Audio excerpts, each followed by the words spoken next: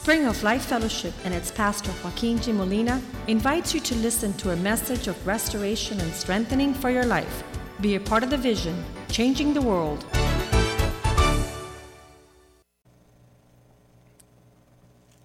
Let's go to verse 8, verse 9, and verse 10. 11. I'll find it now. 12. Here it is. In that land where he's staying and not going to be like an Egyptian, it says Isaac sowed in that land. You will not reap what you have not sown. You're not going to get back towards you what you do not launch forward. For God is looking for a cheerful giver. And because he stayed in that land, not with his arms crossed, but doing what pleases God, it says he reaped in the same year 100-fold, and the Lord blessed him. How are we stripped from increase? How do we stay worse than we are at the beginning? Because somos, this is the Latin word, ready? You walk on your elbows. They say, what does that mean? Yeah, you don't want to use your hands. You're like, whoop, whoop, whoop, whoop, whoop. You're stingy. You don't have a generous heart. Somehow, some way, fear has gripped you. So you become a fear-monger. You start hoarding all your time, your talents, your treasure. Where are they? I was scared, so I hid. But he said that Jesus came and did the parable of the talents. He gave one, one get 5, one guy 20. And he says that they multiplied their talents. But one guy grabbed and he hid his talents. Because I was scared, so I hid. Fear will always a queen. But this Isaac man, he knew the principle of God. Number one, say with me, he knew obedience. Because 99% of the people would have run to Egypt. Because that's where the horses are. That's where the strength is. Don't make that your strength. Let's go ahead and look for this real quick. Very important. That those that think about Egypt sooner than later are going to be strapped and stripped of everything they have. Why? Because they're thinking like worldly people think. They're living like worldly people live. They're not living according to God's order and time. So here's what God tells us. I believe it's Isaiah 31. Let's go there. Super important.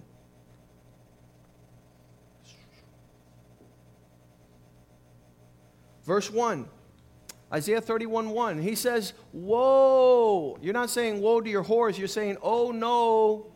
Here comes trouble. Woe to those who go down to Egypt for help. They're thinking like worldly people think. I'm lonely. I need a companion. I'll go to a nightclub. Ooh, you're in trouble. If you think like worldly people think, you're going to inherit the fruit that's rotten like worldly people inherit. Woe to those who go to Egypt for help, rely on horses, who trust in chariots because they're many, and in horsemen because they're strong. But do not look for the Holy One of Israel, nor seek the Lord. 99% of the people would have gone to Egypt in their rebellion and disobedience and thinking there's just a desert out here. But the obedient inherit the land. Let's go back to Genesis 26:12. It is there that Isaac stays in the land and sows. He sows. You ask yourself, what am I sowing in this season? Because whatever I sow, I will reap. And what I don't sow, I can't expect to reap. And he reaped that same year 100-fold, and the Lord prospered him. The Lord blessed him. I love that the description of a man who sows is abundance. It's a harvest that is greater than that which you sow. And so there it is in verse 13. the consequence of sowing in the life of Isaac. Those of you that are not sowing, you don't find the need to come to midweek Bible study. You have sufficiently grown to the measure and standard where you're at. I don't have to go. Why do I have to go? The man began to prosper, continue prospering until he became very prosperous. 3 levels. Not only blessed, very blessed, and huge blessings. He continued prospering because he knew the principles of sowing and reaping. And how sad it is that in our day, people don't know what it says there in Proverbs 11:24. The Bible says the same thing that is a biblical principle throughout.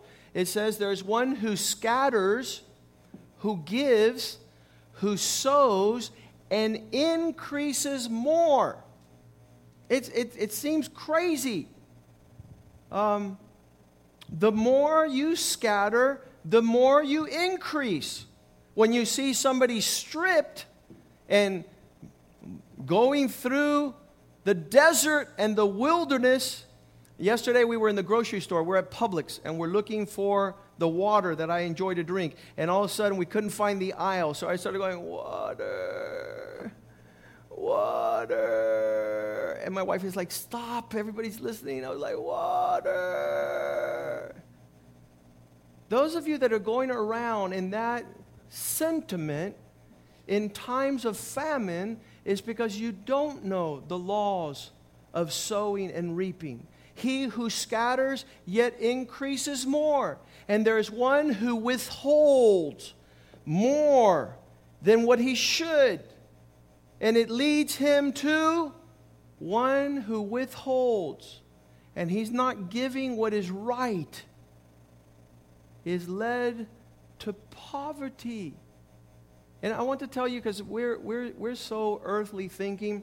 They invited me to a TV program the day before yesterday, and they said, you know something? They just arrested Commissioner Diaz for DUI, and he's a horrible man. I said, hey, and they said, Joaquin, what do you think? I said, what I think is you guys are perverted and twisted and distorted.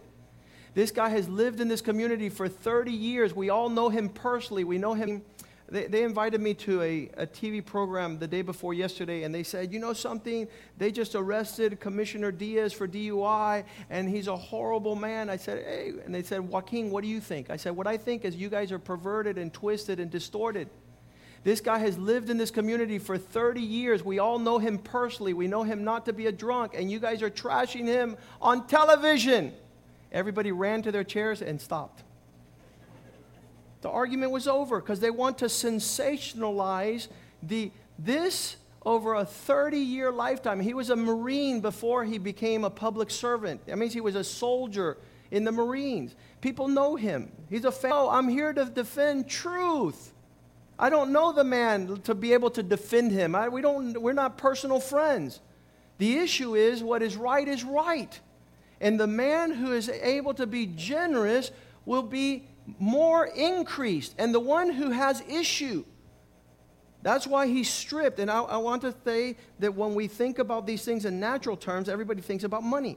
Listen to me. This is more about your relationship with God than it is your money.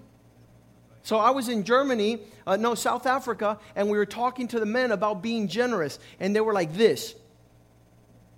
And I said, let's even give you something that doesn't cost them anything, which is a smile. Could you please smile in my direction?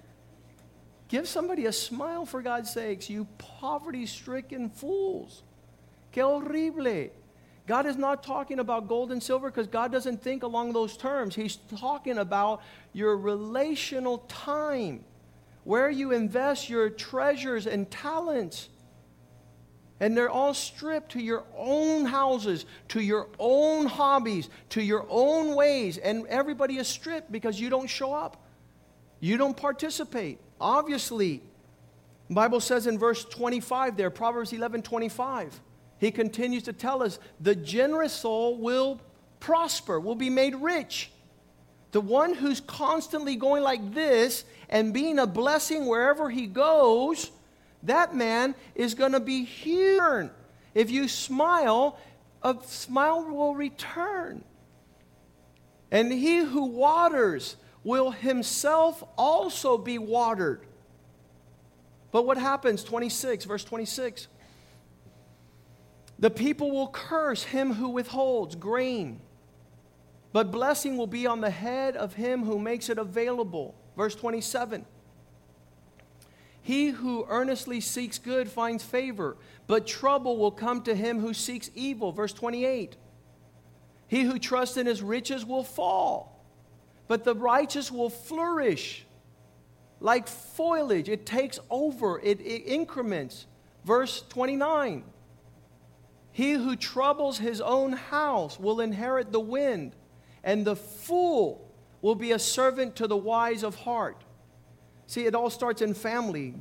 Psalm 68, verse 6 says God gives you an opportunity to put you in a family. If you're not a blessing to your family, you have serious issues, my friend. God sets single people in families to bring out those that are captive to prosperity. He puts you in family because it's a place where you're able to give. A lot of people says, I'm not going to church because I don't need it. I'm not going to church because I don't feel good. I'm not going to church because I'm tired. It all surrounds who? Them. They don't say, I'm going to church because my brother needs encouragement, because my sister needs a word of embrace, because the church needs somebody who will guard the front door before travesty takes place. We thank God that last night I told the gentleman, I says, look, if you come on Monday night, I'll pay you the overtime that you make by going to Walmart and sitting in front of Walmart. And that way we'll have a police officer here with a gun.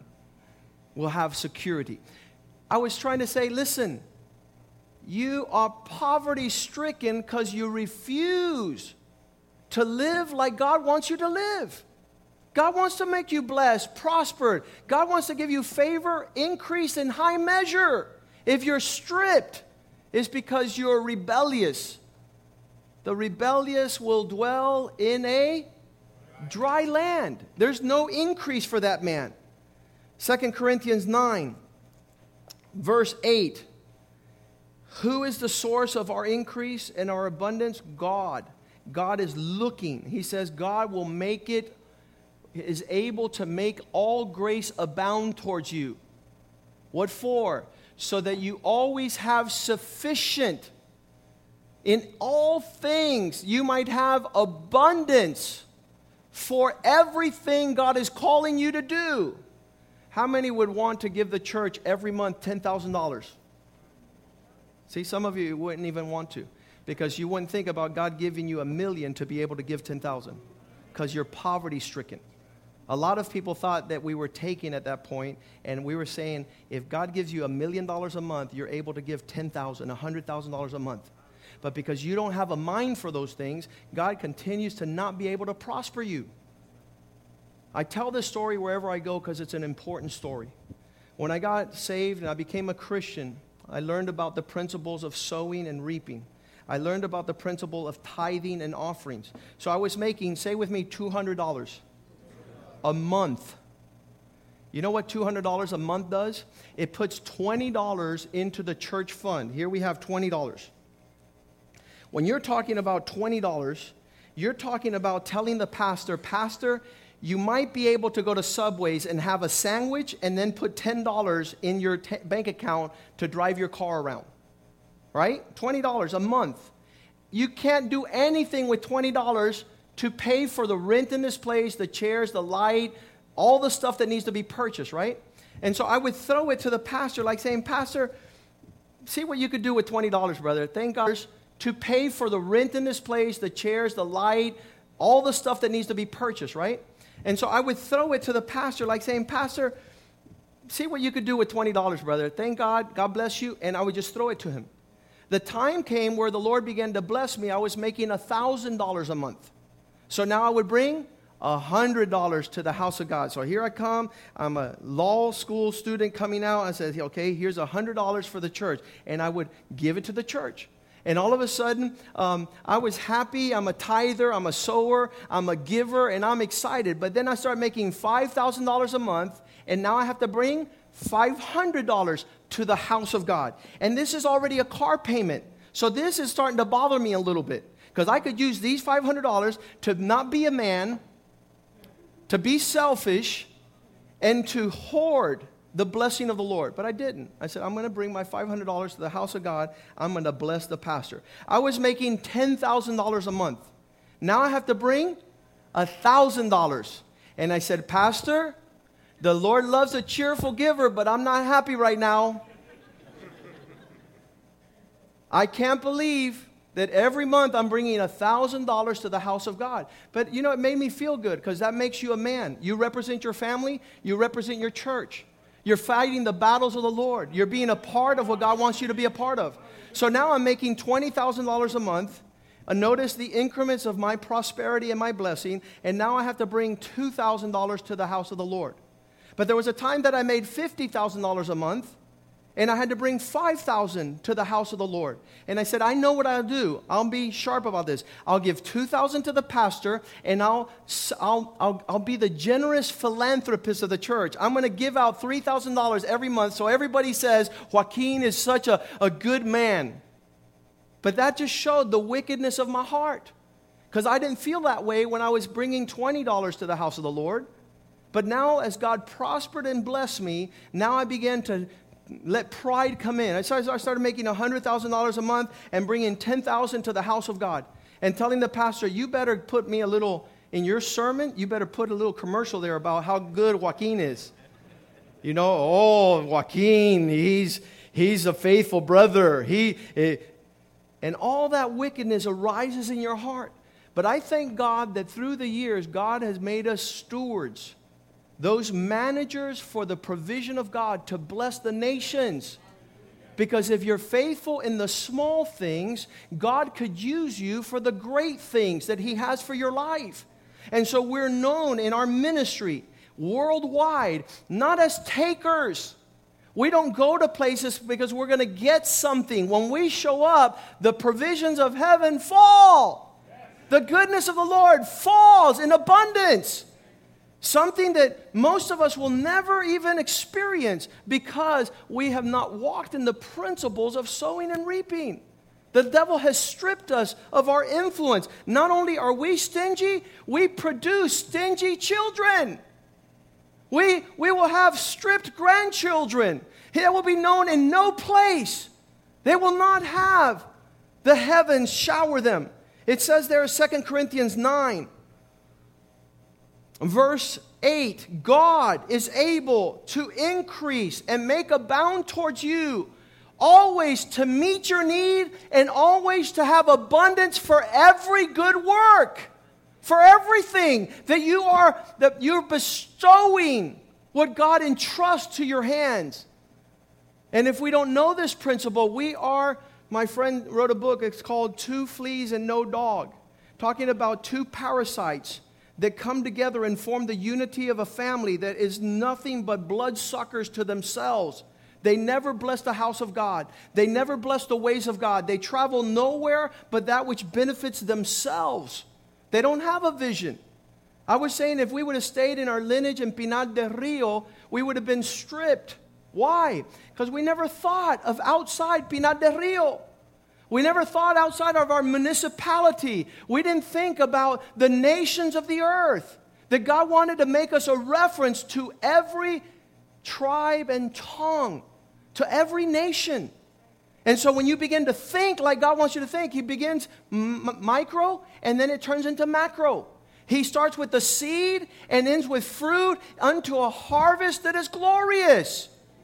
But if we're eating the seed, if we're not launching it out, God gives us enough to live and to bless the work of God and to be prosperous, and we eat the seed.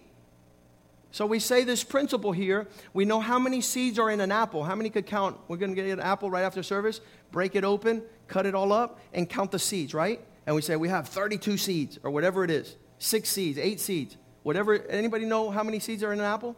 We'll do that experiment. I can tell how many seeds are in an apple, but if you launch that seed, just one of them, you will never be able to count how many apples are in one seed. You will never be able to come to that number. And if you're not one that's able to launch a seed consistently and faithfully in one direction, you, my friend, will never see a harvest. You'll never see fruit. The devil came to kill, to steal, and to destroy. And Jesus Christ has come to give us life abundantly. And his body was the seed that fell and died. And because he gave his life, there's a huge return of a harvest. What happens when you give when you give your time, your talents, your treasures? God will give to you the sufficiency to make everything abound so that good works become your everyday, not your once in a while. Verse 9, it's written, he who has dispersed abroad, he who has given to the poor, his righteous manifestation will endure to all nations. I know for a fact that because God has taught us this principle, because we fought off our selfishness to live it as a reality, my great-great-great-grandchildren upon the earth will have a harvest coming back to them because of seed that I'm sowing now. We won't be able to tell the extent of the prosperity and blessing coming our way. For 17 years in this church, we have sown and sown and sown. And to this day, they say, Pastor, how much will you charge us to come and speak to us? I said, number one, you can't afford it. Number two, it's free. Number three, we're still sowing. Under these principles, verse 10, it's impossible that if we sow that we're not going to reap. Now, here it is.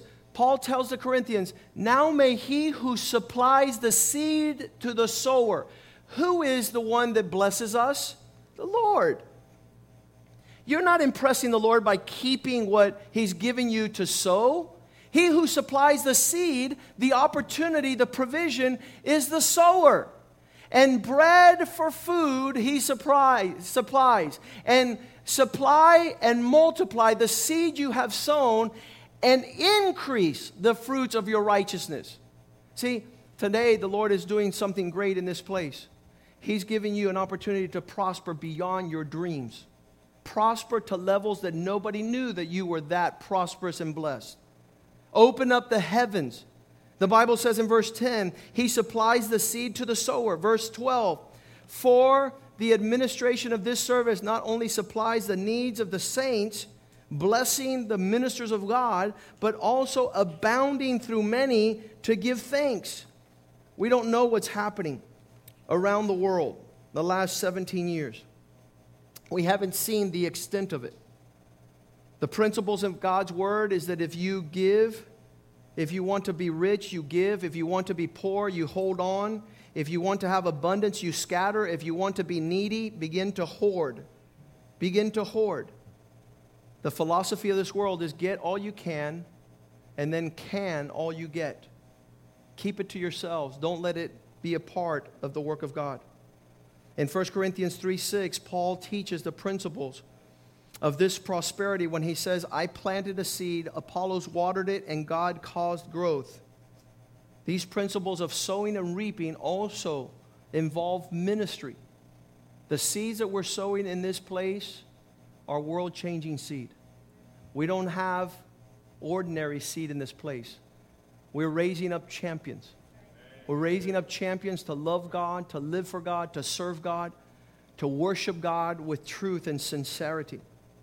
It's been an issue in our day that men have begun to go through famine and then begin to squander and to get rid of what God has given them. Let's stand today. The challenge for you, Galatians 6, verse 7. Do not be deceived. The word deception means led astray, or you focus on another priority and another intensity. Do not be led astray. God will not be made fun of. You're not going to outwit God. If God has established this as a principle in God's word, then he backs up the principles he's established upon the earth. God will not be made fun of. Whatever a man sows, that he shall also reap. Genesis 8:22 says, while there still remains the earth, while earth is still here, seed time and harvest shall not cease. While the earth is in place, seed time and harvest, cold and heat, winter and summer, night and day shall not cease. These principles are embedded for your blessing and prosperity. You think staying home at midweek Bible study is to your advance and to your benefit? You're being stripped, because God has a table that's been prepared to be invited to his table to share in the intimacy. See, there was a huge multitude. The multitude wanted fish and bread. They wanted the provisions. They didn't want to be the source. But those who came in the inner circle and were closest to the Lord they were part of the miracles of expanding that provision, but then they were able to gather in 12 baskets the remains of the generosity, of the blessing, of the prosperity. There was no lack in these men that followed Jesus Christ. It's sad to see how the devil has stripped man of his inability to have a serious commitment with the body of Christ, with the local church, with the brothers and sisters in the house of God. A lot of people come to receive the provision, but they're not there to serve the provision. There's people have told me, Pastor, please count on me.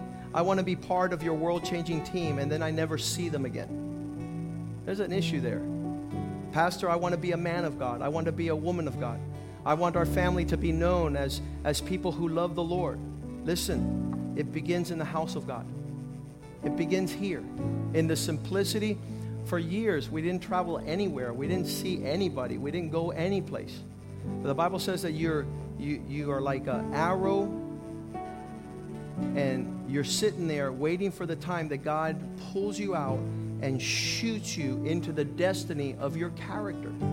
And if he were to shoot you right now, the only thing that there would be shame. There would be an orphan.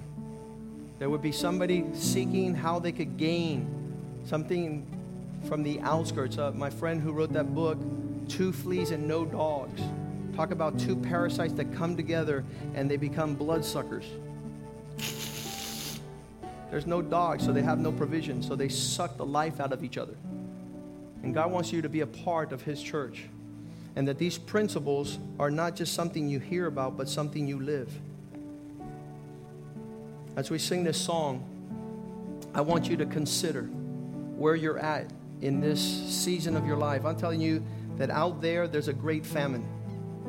And it's not of gold and silver. It's of the blessing of the Lord. Those that say to have great bank accounts, those that say to be wealthy, and they're poor. They don't have a blessing over their families, their marriages, their future, their prosperity, their sons, their daughters. So we sing this song. You get to talk to God now and say, God, I want to be faithful. Make me like Jesus.